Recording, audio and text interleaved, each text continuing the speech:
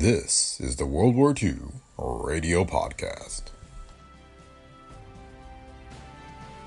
A date which will live in infamy. This is London. We shall fight in the hills. We shall never surrender. Go ahead, Berlin. This is the National Broadcasting Company.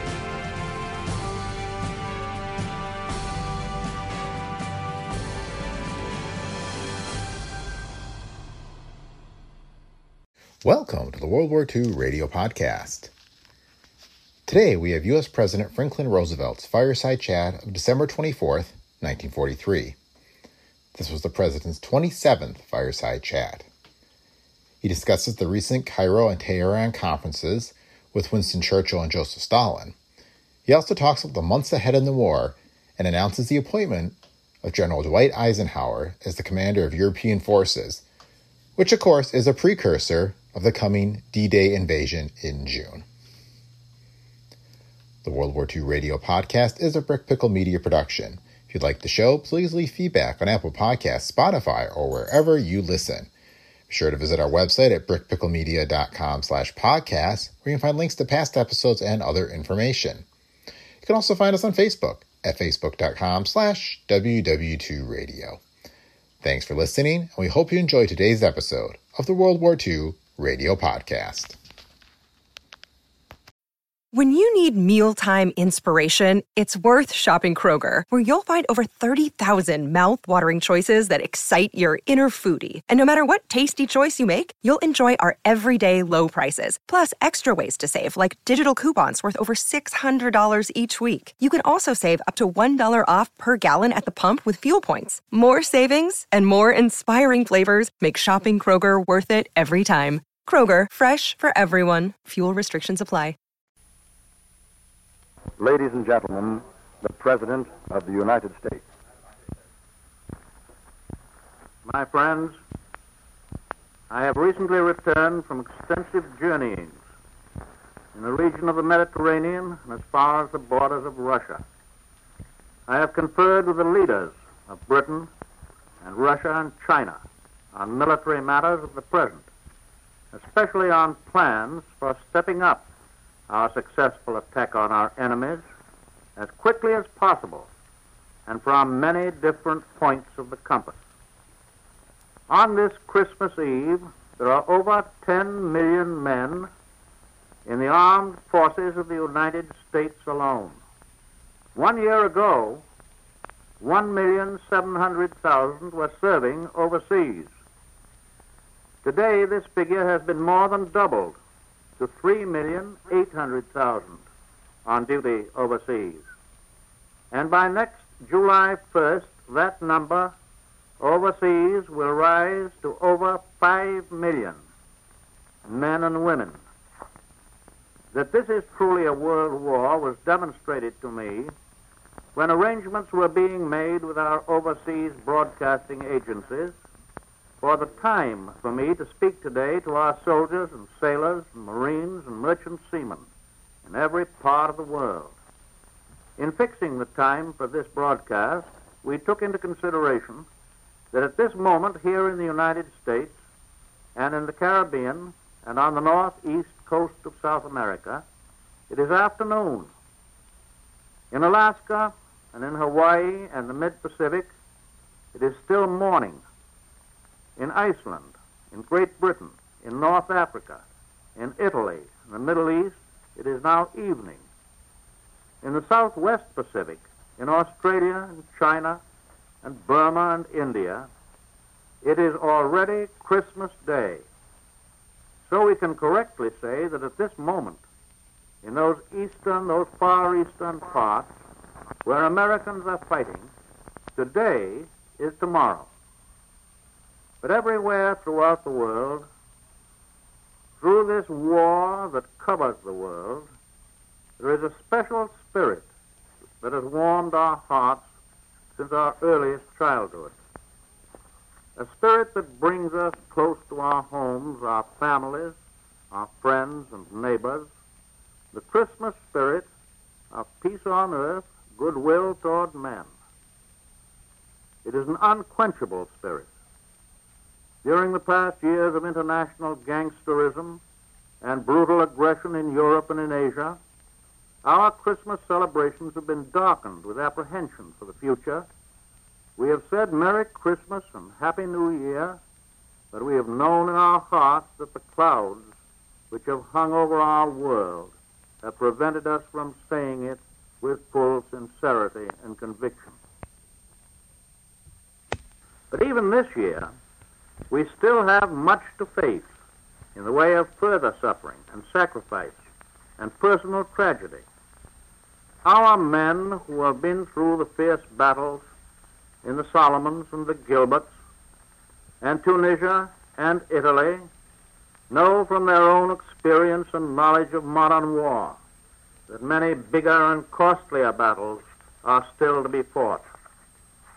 But on Christmas Eve this year, I can say to you that at last we may look forward into the future with real, substantial confidence that however great the cost, peace on earth, goodwill toward men can be and will be realized and ensured. This year I can say that. Last year I could not do more than express a hope. Today I express a certainty, though the cost may be high and the time may be long. Within the past year, within the past few weeks, history has been made. And it is far better history for the whole human race than any that we've known or even dared to hope for in these tragic times through which we pass. A great beginning was made in the Moscow Conference last October by Mr. Molotov, Mr. Eden, and our own Mr. Hull. There and then the way was paved for the later meetings. At Cairo and Tehran, we devoted ourselves not only to military matters, we devoted ourselves also to consideration of the future, to plans for the kind of world which alone can justify all the sacrifices of this war. Of course, as you all know, Mr. Churchill and I have happily met many times before, and we know and understand each other very well. Indeed, Mr. Churchill has become known and beloved by many millions of Americans, and the heartfelt prayers of all of us have been with this great citizen of the world in his recent serious illness. The Cairo and Tehran conferences, however, gave me my first opportunity to meet the Generalissimo, Chiang Kai-shek, and Marshal Stalin, and to sit down at the table with these unconquerable men and talk with them face to face. We had planned to talk to each other across the table at Cairo and Tehran, but we soon found that we were all on the same side of the table. We came to the conferences with faith in each other, but we needed the personal contact. And now we have supplemented faith with definite knowledge. It was well worth traveling thousands of miles over land and sea to bring about this personal meeting and to gain the heartening assurance that we are absolutely agreed with one another on all the major objectives and on the military means of obtaining them. At Cairo, Prime Minister Churchill and I spent 4 days with the Generalissimo, Chiang Kai-shek. It is the first time that we'd had an opportunity to go over the complex situation in the Far East with him personally. We were able not only to settle upon definite military strategy, but also to discuss certain long-range principles which we believe can assure peace in the Far East for many generations to come. Those principles are as simple as they are fundamental. They involve the restoration of stolen property to its rightful owners and the recognition of the rights of millions of people in the Far East to build up their own forms of self-government without molestation. Essential to all peace and security in the Pacific and in the rest of the world is the permanent elimination of the Empire of Japan as a potential force of aggression.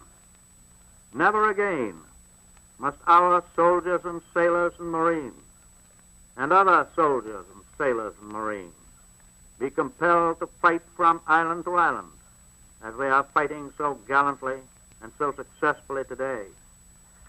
Increasingly powerful forces are now hammering at the Japanese at many points over an enormous arc which curves down through the Pacific from the Aleutians to the jungles of Burma. Our own Army and Navy, our Air Forces, the Australians and New Zealanders, the Dutch and the British land, air, and sea forces are all forming a band of steel which is slowly but surely closing in on Japan.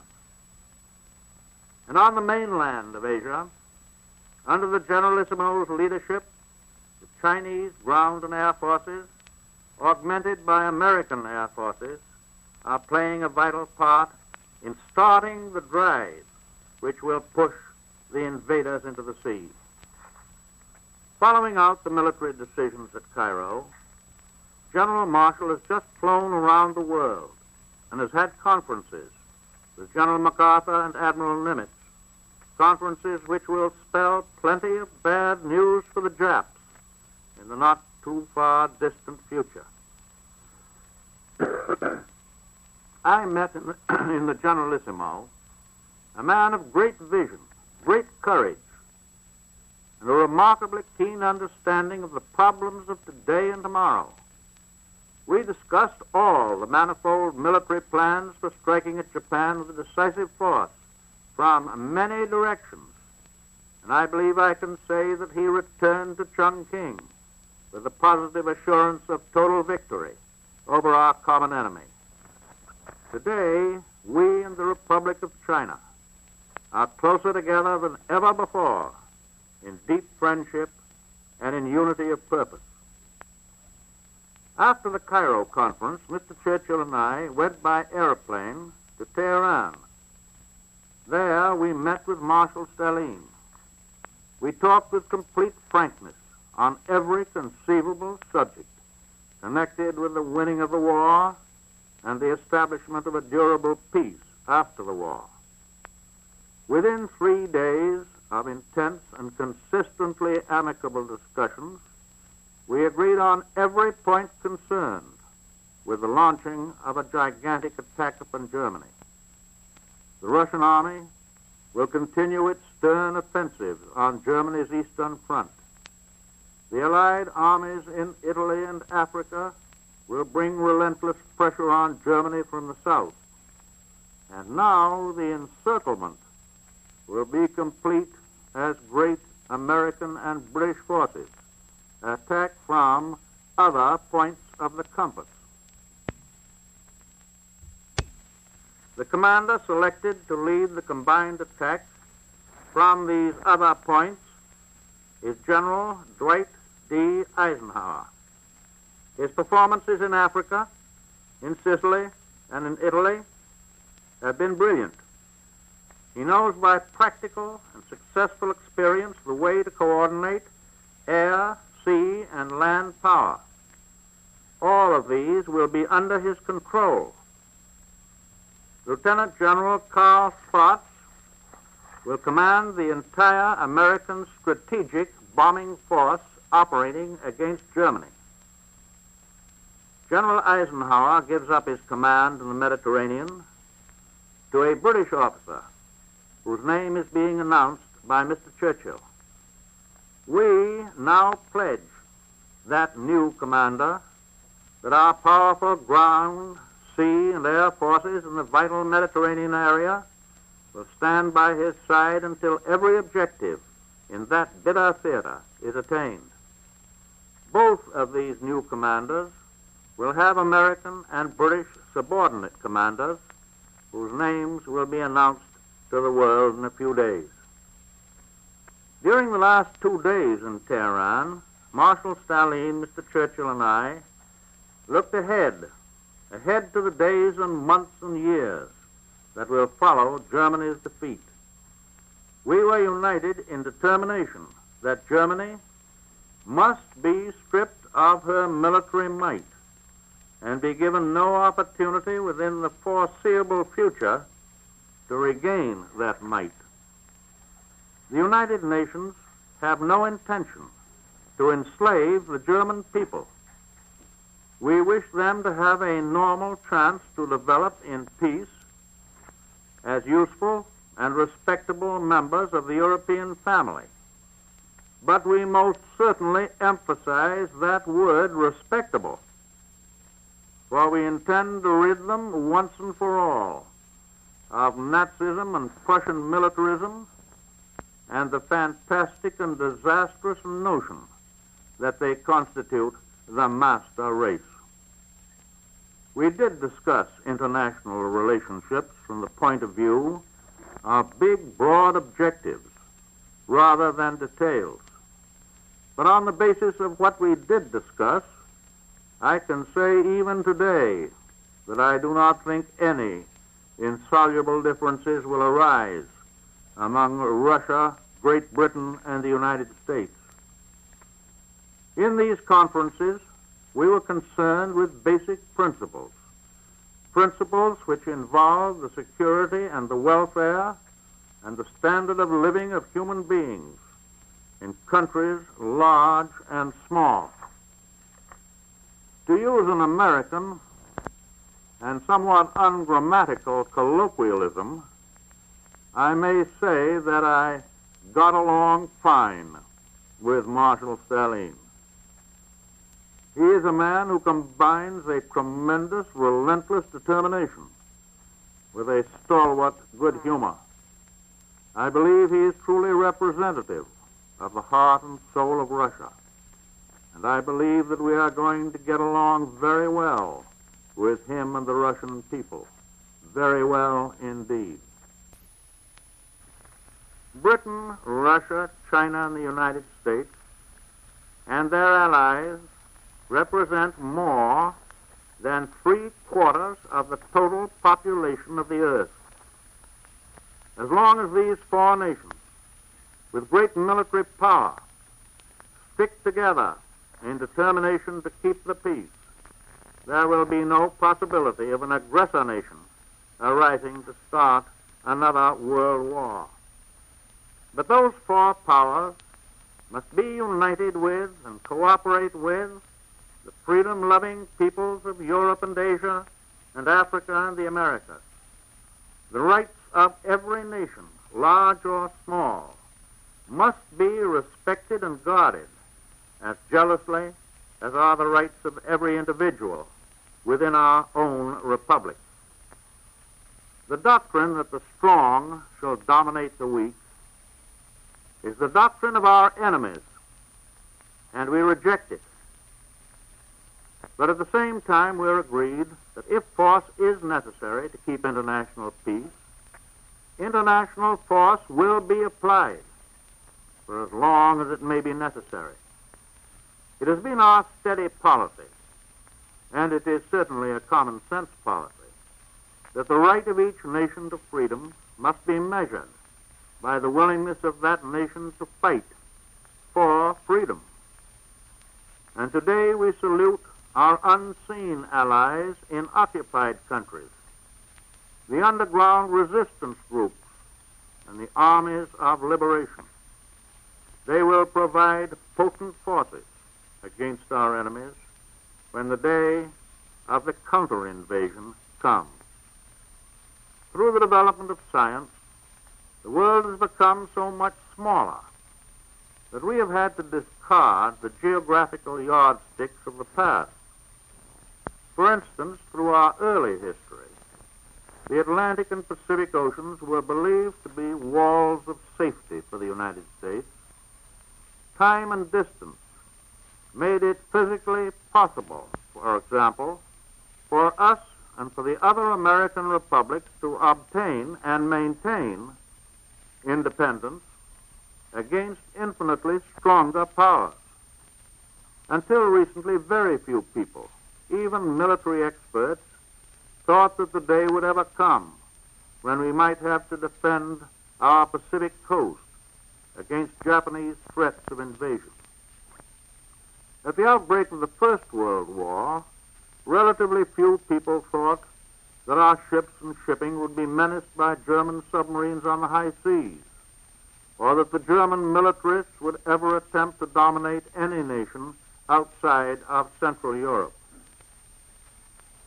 After the armistice in 1918, we thought and hoped that the militaristic philosophy of Germany had been crushed, and being full of the milk of human kindness, we spent the next 20 years disarming, while the Germans whined so pathetically that the other nations permitted them and even helped them to rearm. For too many years, we lived on pious hopes that aggressor and warlike nations would learn and understand and carry out the doctrine of purely voluntary peace. The well-intentioned but ill-fated experiments of former years did not work. It is my hope that we will not try them again. No, that is putting it too weakly. It is my intention to do all that I humanly can as President and Commander-in-Chief to see to it that these tragic mistakes shall not be made again. There have always been cheerful idiots in this country who believed that there would be no more war for us if everybody in America would only return into their homes and lock their front doors behind them. Assuming that their motives were of the highest, events have shown how unwilling they were to face the facts. The overwhelming majority of all the people in the world want peace. Most of them are fighting for the attainment of peace, not just a truce, not just an armistice, but peace that is as strongly enforced and as durable as mortal man can make it. If we are willing to fight for peace now, is it not good logic that we should use force if necessary in the future to keep the peace? I believe and I think I can say that the other three great nations who are fighting so magnificently to gain peace are in complete agreement that we must be prepared to keep the peace by force. If the people of Germany and Japan are made to realize thoroughly that the world is not going to let them break out again, it is possible and I hope probable that they will abandon the philosophy of aggression, the belief that they can gain the whole world, even at the risk of losing their own souls. I shall have more to say about the Cairo and Tehran conferences when I make my report to the Congress in about 2 weeks' time. And on that occasion, I shall also have a great deal to say about certain conditions here at home. But today, I wish to say that in all my travels at home and abroad, it is the sight of our soldiers and sailors and their magnificent achievements which have given me the greatest inspiration and the greatest encouragement for the future. To the members of our armed forces, to their wives, mothers, and fathers, I want to affirm the great faith and confidence that we have in General Marshall and Admiral King, who direct all of our armed might throughout the world.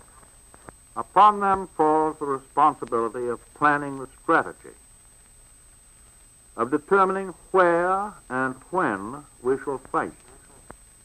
Both of these men have already gained high places in American history, places which will record in that history many evidences of their military genius that cannot be published today. some of our men overseas are now spending their third Christmas far from home. To them and to all others overseas, or soon to go overseas, I can give assurance that it is the purpose of their government to win this war and to bring them home at the earliest possible time. And we here in the United States had better be sure that when our soldiers and sailors do come home, they will find an America in which they are given full opportunities for education and rehabilitation and social security and employment and business enterprise under the free American system. And that they will find a government which, by their votes as American citizens, they have had a full share in electing.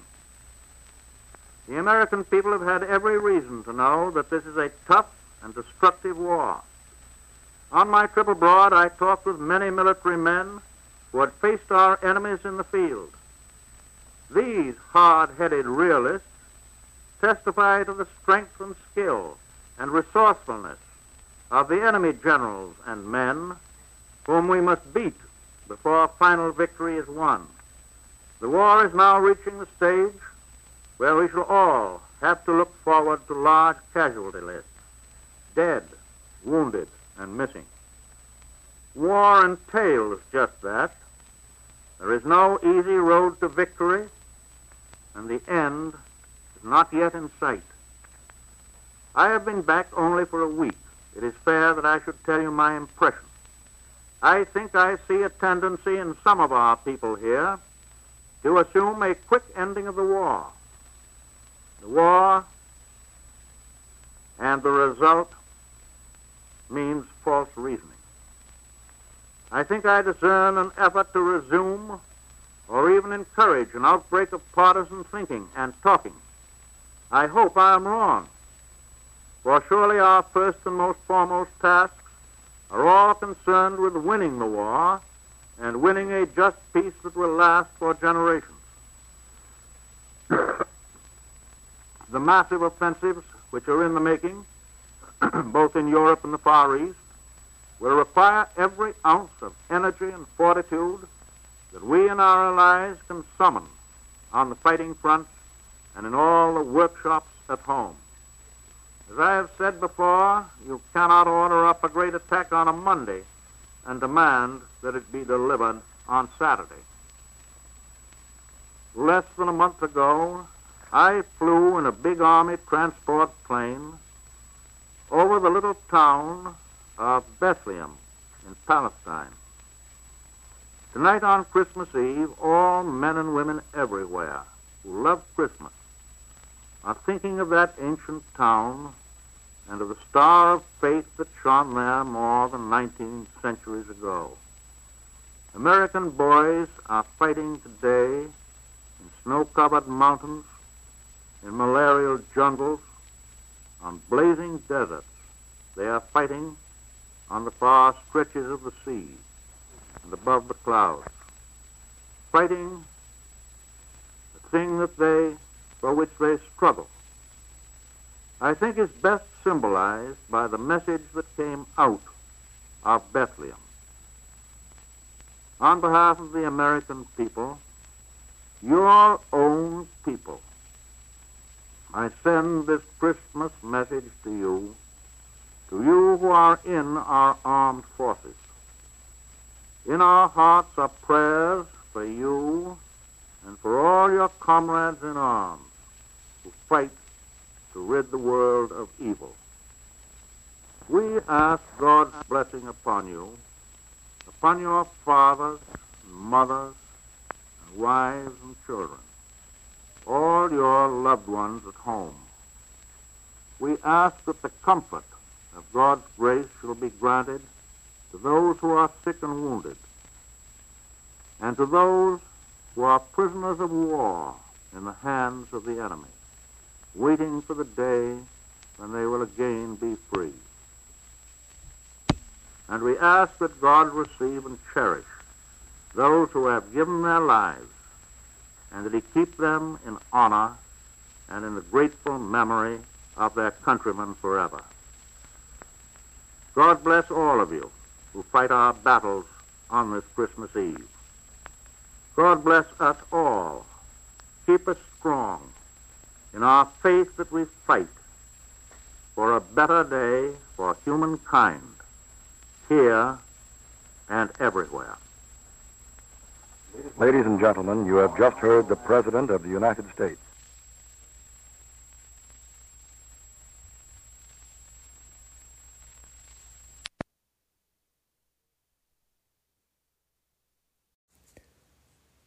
Thanks for joining us for today's episode of the World War II Radio Podcast. We hope these old-time radio programs entertain and help you learn more about what Americans experienced during the war 80 years ago. Be sure to visit brickpicklemedia.com/podcast for past episodes and more information